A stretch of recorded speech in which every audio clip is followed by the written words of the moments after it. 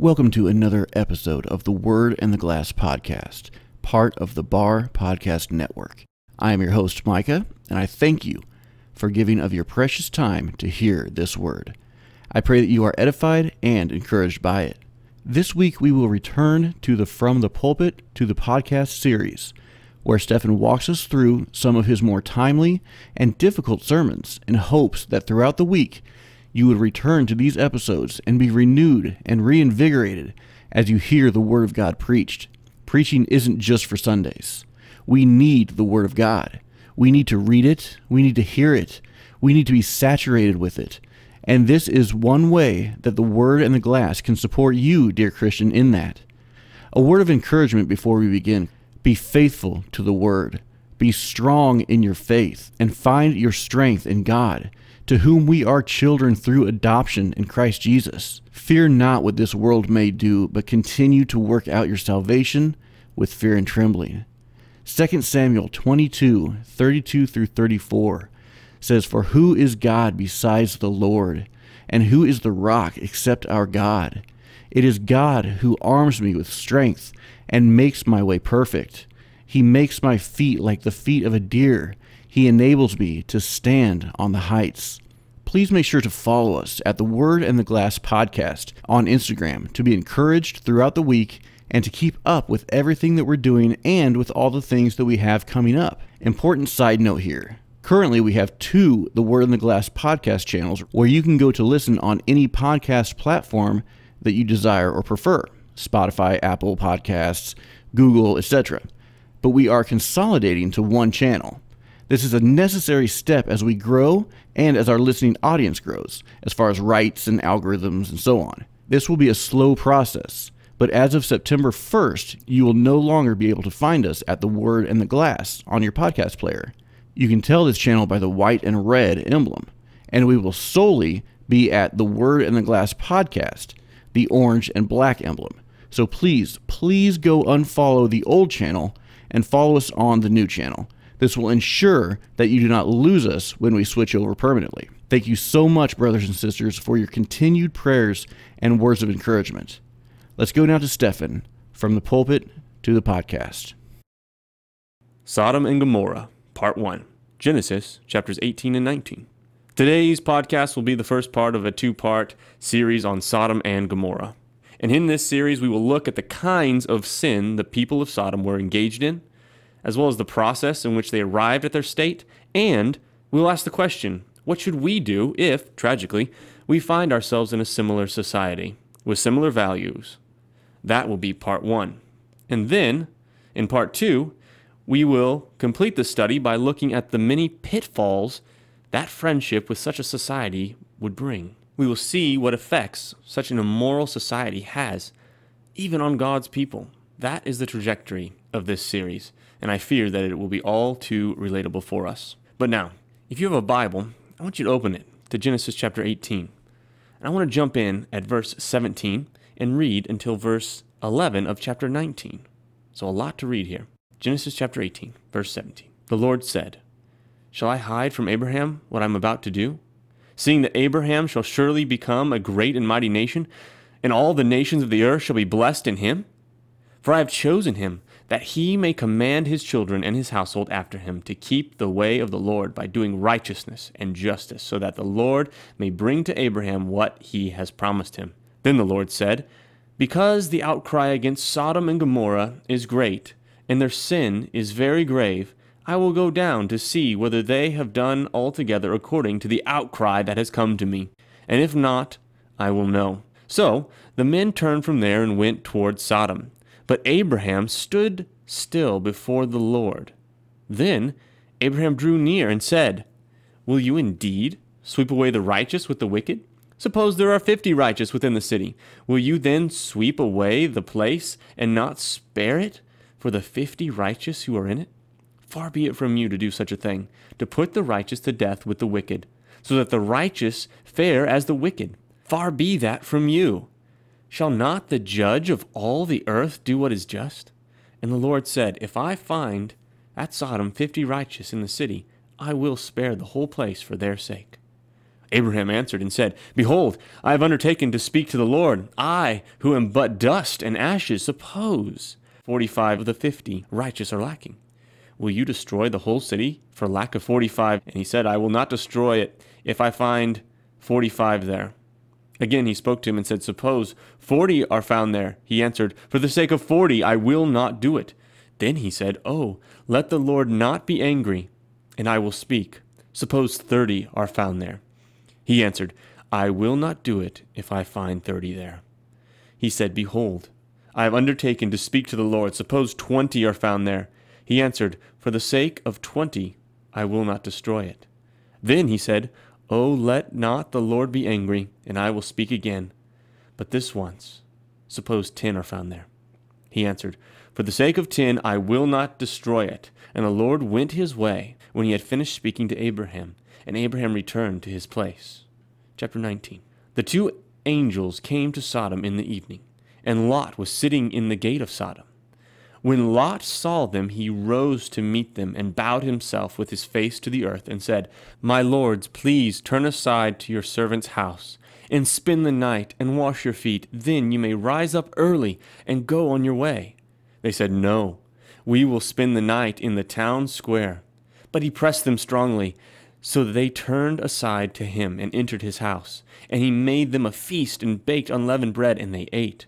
But before they lay down, the men of the city, the men of Sodom, both young and old, all the people to the last man, surrounded the house. And they called to Lot, Where are the men whom came to you last night? Bring them out to us, that we may know them. Lot went out to the men at the entrance and shut the door after him, and said, I beg you, my brothers, do not act so wickedly. Behold, I have 2 daughters who have not known any man. Let me bring them out to you, and do to them as you please. Only do nothing to these men, for they have come under the shelter of my roof. But they said, Stand back. And they said, This fellow came to sojourn, and he has become the judge? Now we will deal worse with you than with them. Then they pressed hard against the man Lot, and drew near to break the door down. But the men reached out their hands, and brought Lot into the house with them, and shut the door. And they struck with blindness the men who were at the entrance of the house, both small and great, so that they wore themselves out, groping for the door. As we get started today, I want to share with you something that might help us understand the current cultural situation, and perhaps help us to apply this text. I want to read an excerpt from a book written in the late 1980s, and this book was first brought to my attention in a sermon by Voddie Baucham. This book, published in 1989, is entitled After the Ball, How America Will Conquer Its Fear and Hatred of Gays in the 90s. This book became the playbook for the LGBT movement in the 21st century. Let me read a bit of this book to you. This will hopefully give us an understanding of what happened to our society. And I say happened because we are now in the final stages, looking back on what has been, for the most part, a radically successful campaign on their part. So here's what the book says. AIDS, though a loose cannon, is a cannon indeed. As cynical as it may seem, AIDS gives us a chance, however brief, to establish ourselves as a victimized minority, legitimately deserving of America's special protection and care. That, let me say, was a successful endeavor on their part. The campaign we outline in this book, though complex, depends centrally upon a program of unabashed propaganda, firmly grounded in long-established principles of psychology and advertising. We've been bombarded with this propaganda from every media source, and it's only increasing. The book continues. All normal people feel shame when they perceive that they are not thinking, feeling, or acting like one of the pack. In these days, all but the stupidest and most unregenerate of bigots perceive that prejudice against all other minority groups, for example, blacks, Jews, Catholics, women, etc., has long since ceased to be approved, let alone fashionable, and that to express such prejudice, if not to hold them, makes one decidedly not one of the pack. End quote. So, a crusade has been mounted by the homosexual movement and adopted by the broader LGBT movement to identify themselves with the oppression of other minority groups. And by doing so, they can reimagine themselves, not as those who indulge in sexual perversion, but as the mistreated members of a biologically determined subgroup. Once they were able to adopt this identity, then all that was left was for them to cash in on some of the special protection and care afforded by the American public. That plan was outlined in 1989, and that's exactly what happened. In the 21st century, we saw the meteoric rise of the LGBT agenda, and with it, the invention of erotic liberty as a basic human right. Now, unexpectedly, I'm sure, others picked up on this method and followed suit, until even the LGBT acronym wasn't inclusive enough. And now we have, and I don't make this up, LGBTIP2SQQAPKA. And I'm sure by the time you hear this podcast, there will be other letters added on. And I don't recite that to make fun of it, but just to point out the intersectional contest which has emerged from this movement, where victimhood is seen as society's greatest virtue. Because, as we pointed out, victims are the recipients of quote-unquote special protection and care. And unfortunately, many Christians have missed the redefinition and the muddling of categories and terms. As a result, they've bought into the lie. But this is where a culture goes when it abandons God. This is the result of pride and depravity. Man's heart is two things. Proverbs 18, verse 12 says, before his downfall, a person's heart is proud. And then Jeremiah chapter 17, verse 9 says, the heart is deceitful above all things. When man is unrestrained by God, he becomes proud in his depravity. This is a timely message, having just come to the end of what many people call Pride Month, aka June, because that's exactly what we see as the root of the issue. Pride. Hosea chapter 13, verse 6. When they had grazed, they became full. They were filled, and their hearts became proud. Therefore they forgot me, God says. The New England Puritan minister, Cotton Mather, once said, religion brought forth prosperity, and the daughter destroyed the mother. And that's truly what we see here. The moral virtue brought about by Christianity resulted, naturally, in a prosperous country. However, Americans, as happens time and time again, idolized the prosperity and indulged themselves in it. In the words of Hosea, they became full. Their appetites were satisfied, and their hearts became proud, and they forgot God. This is the exact formula that brought Sodom and Gomorrah to this same place. So as we return to Genesis chapters 18 and 19, we first need to see how Sodom and Gomorrah got to this point of moral decline. And then I'd like us to see what our response should be to our own cultural situation. I have 3 points, essentially, that I'd like to present. They will be, first, the sin of sodomy. Second, the Christian message. And third, the Christian reaction, with the first point being our primary focus. There will be some overlap with points 2 and 3 in the second part of this series. But Genesis 18 and 19 really show us the downgrade process of a society into sin. And these particular cities, Sodom and Gomorrah, were threatening the promise of God. The sin and corruption of these cities in particular, even in comparison to all the other pagan cities around them, put the promise of God most at risk. And this is why we see the special intervention of God here. God is, as he promised, protecting the covenant that he had made. He will not allow Sodom and Gomorrah to disrupt his plan of redemption. And so, he intervenes. But the question I want us to ask is, what made this intervention necessary? What was Sodom and Gomorrah's sin? And how did they come to be in such a state? Well, first off, the chief sin of Sodom was the one which bears its name, and that is sodomy. In the modern legal context, there are varying definitions of sodomy, but for our purposes, we will use the definition offered by Nelson's Bible Dictionary, which states, sodomy is unnatural intercourse which takes place between members of the same gender. That is what we see displayed in Genesis 19. And so, this is how we are going to define it. And as a side note, it's always good to use biblical terms, because it connects those terms to biblical definitions. So for example, when a church group in St. Louis decides to hold a conference whose stated purpose is to support same-sex attracted Christians, but then goes on to entitle a session, quote-unquote, redeeming queer culture and adventure, while also posing the question, what queer treasure will be brought into the New Jerusalem? A lot of clarity could be brought to that conference if they simply used biblical language. Imagine redeeming the culture of Sodom and adventure, or what sodomite treasure will we bring into the New Jerusalem? That changes the conversation altogether. Sodomy is not a trendy cultural niche. Sodom and Gomorrah are not great places to spend summer vacation. They were cities erased from the face of the planet by the fire of God due to their pervasive sexual immorality. Their sins cried out for their destruction. That's what we're told in Genesis 18, verses 20 and 21, which reads, "Then the Lord said, because the outcry against Sodom and Gomorrah is great and their sin is very grave, I will go down to see whether they have done altogether according to the outcry that has come to me." It's reminiscent of Cain and Abel. Remember when Cain killed Abel, and Abel's blood cried out from the ground, calling for God's justice? The sin of Sodom called out for God's justice to be done upon them. And so, God sends 2 of his angels to witness firsthand the wickedness of Sodom. As we saw, the angels of the Lord come into the city of Sodom, and Lot invites them into his home. They eat and prepare for bed.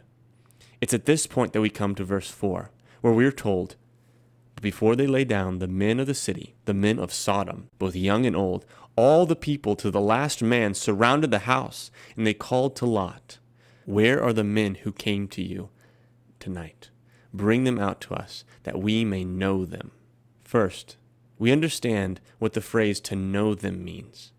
There are a lot of liberal commentators who try to downplay the corruption here by saying that they just wanted to meet these guys. But we all understand the true meaning.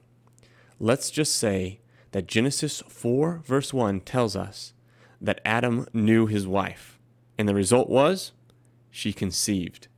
So the meaning here is clear, and it's identified as a wicked desire. Verse 6 through 7, Lot went out to the men at the entrance, shut the door after him, and said, "I beg you, my brothers, do not act so wickedly." In Sodom there was not a single man, aside from Lot, who hadn't given themselves over completely to homosexual behavior. We are told that every man was guilty of sodomy that night.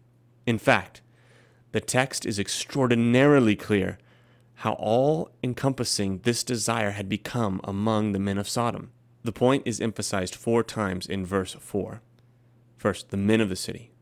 Then the men of Sodom, both young and old. All the people to the last man surrounded the house. That is significant. And not only is it clear that they embraced sodomy, but they clearly tolerated rape as common practice, right? Rape was common. Every man was there. It was public.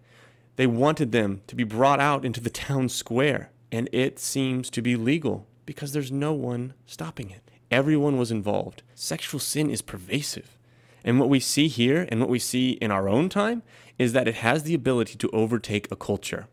This is why Paul warns Christians in Ephesians chapter 5, verse 3. "But among you, as is proper among the saints, there must not be even a hint of sexual immorality."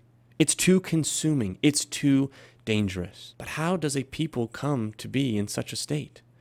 Did they all simply wake up one day and decide to exchange natural relations for unnatural? I don't think the moral corruption was that sudden.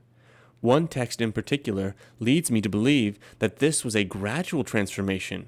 One sin opened the door for another. And I see this in Ezekiel chapter 16, verses 49 and 50. It says, "Behold, this was the guilt of your sister Sodom. She and her daughters had pride, excessive food, and prosperous ease, but did not aid the poor and needy. They were haughty, and did an abomination before me, so I removed them when I saw it." This text seems to indicate a pattern of sin which led to its pinnacle, that being that they became an abomination before God, specifically the sodomy displayed in Genesis chapter 19. But look again at the warning signs and the moral downgrade that is displayed in Ezekiel. Sodom had pride. We discussed the close relationship between pride and depravity. They likewise had excessive food and prosperous ease. We've seen how easily that environment can produce individuals with an entitlement complex and a lack of discipline. Tied closely to that is that they don't care for the poor and needy, according to the text in Ezekiel. They only care about satisfying their own physical desires. Then we are told that they became haughty, which is simply pride put on display. They want people to know how great they are. They love to signal their virtue. And finally, we're told that they did an abomination before the Lord, which, as we know, was the sexual immorality which became rampant in Sodom. This is the sin profile of the city that God deemed an intolerable threat to his people. And this profile seems to likewise fit the current culture of the United States. Pride may be the most celebrated personal attribute in our culture. We have idolized wealth and envy those who have it. What about care for the poor? Certainly, we have done that.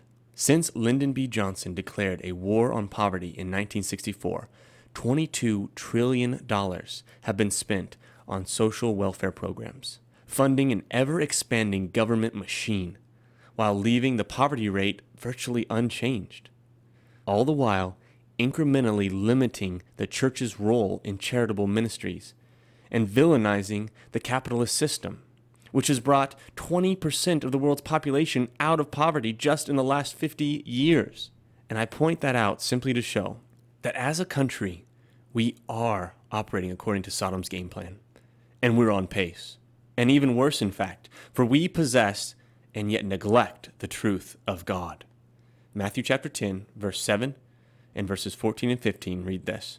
And proclaim as you go, saying, the kingdom of heaven is at hand.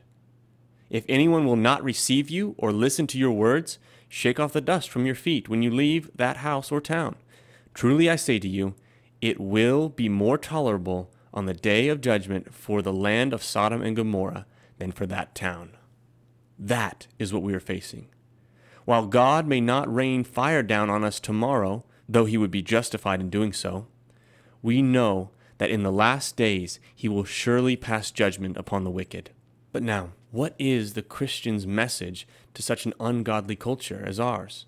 Are we to debate until everyone changes their mind? Until everyone votes conservative? Until all Planned Parenthood clinics are closed? And everyone homeschools? Until marriage is legally defined as one man and one woman? Until religious liberty is fully secured? Those may be things that we really want, but that is not our primary objective. Our primary objective is to change hearts and minds by way of the gospel. Simply changing minds through debate has no guarantees. Even if you're able to persuade someone of your cultural convictions, they are still just as lost and just as damned as they were before. But 1 Corinthians chapter 6, verses 9 through 11 gives us a better and more eternal hope, saying, or do you not know that the unrighteous will not inherit the kingdom of God? Do not be deceived. Neither the sexually immoral, nor idolaters, nor adulterers, nor men who practice homosexuality, nor thieves, nor the greedy, nor drunkards, nor revilers, nor swindlers will inherit the kingdom of God. And such were some of you. But you were washed, you were sanctified, you were justified in the name of the Lord Jesus Christ and by the Spirit of our God. We hear so often that sexual orientation is immutable. It can't be changed. And then there's another side that says our physical desires are irresistible and there's no alternative but to give in. The Apostle Paul disagrees. He says, such were some of you, but you were washed, you were sanctified, you were justified in the name of the Lord Jesus Christ and by the Spirit of our God. The gospel is the power of God unto salvation. It can, has, and will change people's hearts, and it can, has, and will change people's minds. Your job is to wield it against the sin-saturated world, proclaiming that Christ came to redeem sinners, not just to redeem their Sundays, not just to redeem their morality, but all of them. And he accomplished this by taking the Sodom and Gomorrah style destruction that you deserve, right? God's unimpeded wrath, and aiming it at himself. He took your sin, your pride, your lies, your lust, your anger, your greed, your sodomy, your adultery. Whatever evil you have committed against God, the punishment has been dispensed in full upon Jesus for those who repent and place their trust in him. That message has the power to reconcile a sinful people to God. But what if you're on the other end?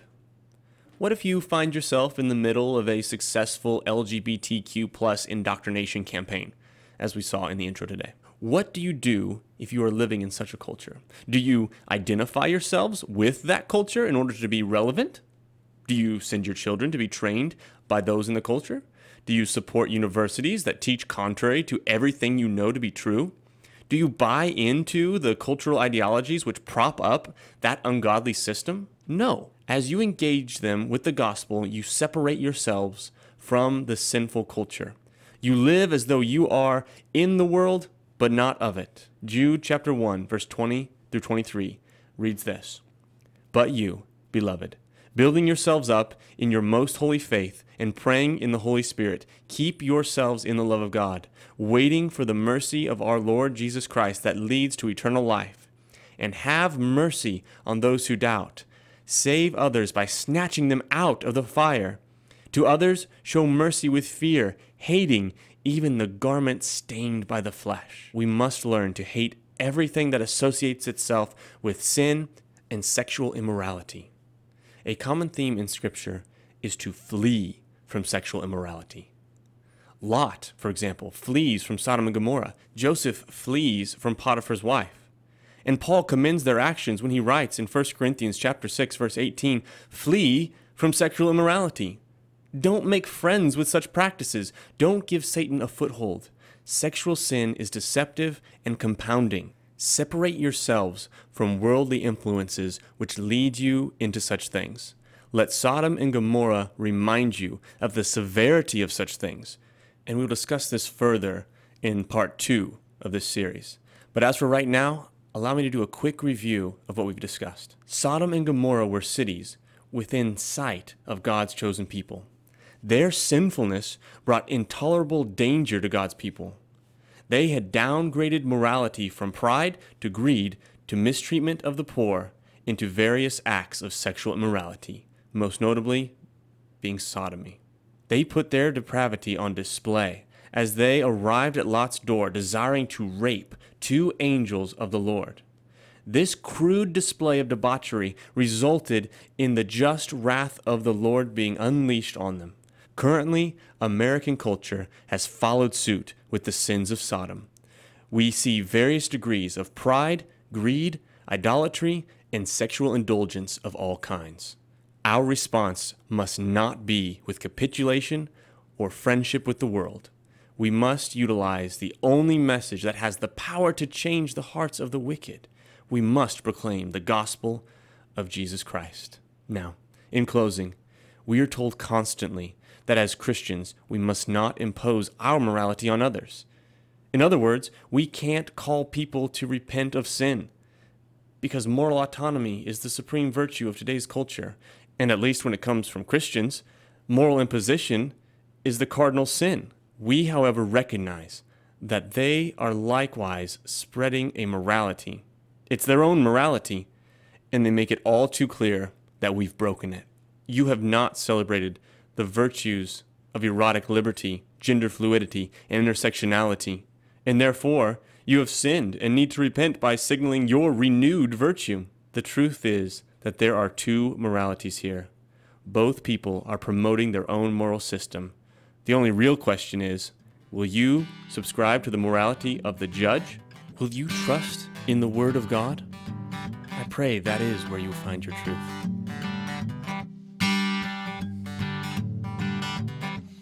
Oh, how these dark days come and never cease. But your gospel is the light that gives us eyes to see.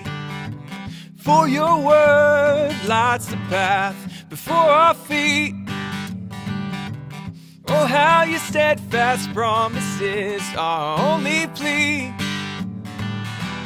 We long for the day when we see you face to face.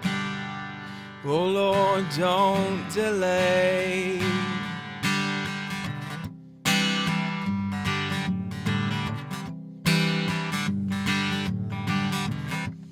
Oh, how these doubts rush like raging torrents, but you keep us from drowning because your grace never relents. Every morning your mercies are new. You are confidence. Your love is vividly seen on the cross. So we stand with assurance, and we long for the day when we see you face to face. Oh Lord, don't delay.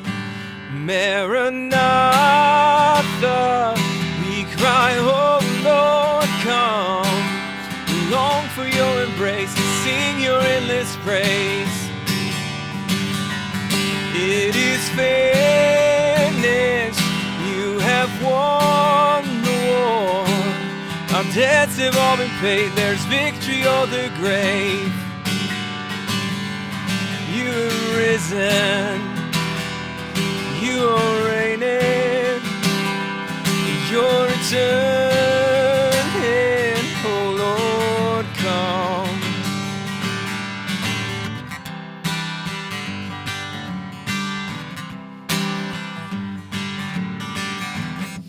Oh, how inadequate we feel by sin's discouragement, but we trust we're forgiven, 'cause your Spirit you have sent. He's been poured out within our hearts to seal our inheritance. We have peace that we will live forever in your presence, and we long for the day when we see you face to face. Oh Lord, don't delay. Maranatha, we cry, oh Lord, come. We long for your embrace to sing your endless praise. It is finished, you have won the war. Our debts have all been paid, there's victory over the grave. You have risen, and you're reigning. We long for your embrace to sing your endless praise. You're returning, for your bride you won't delay. She's washed white by your blood, 'cause of everlasting love. You have risen, you are reigning, and you're returning, oh Lord, come. You are risen, you are reigning,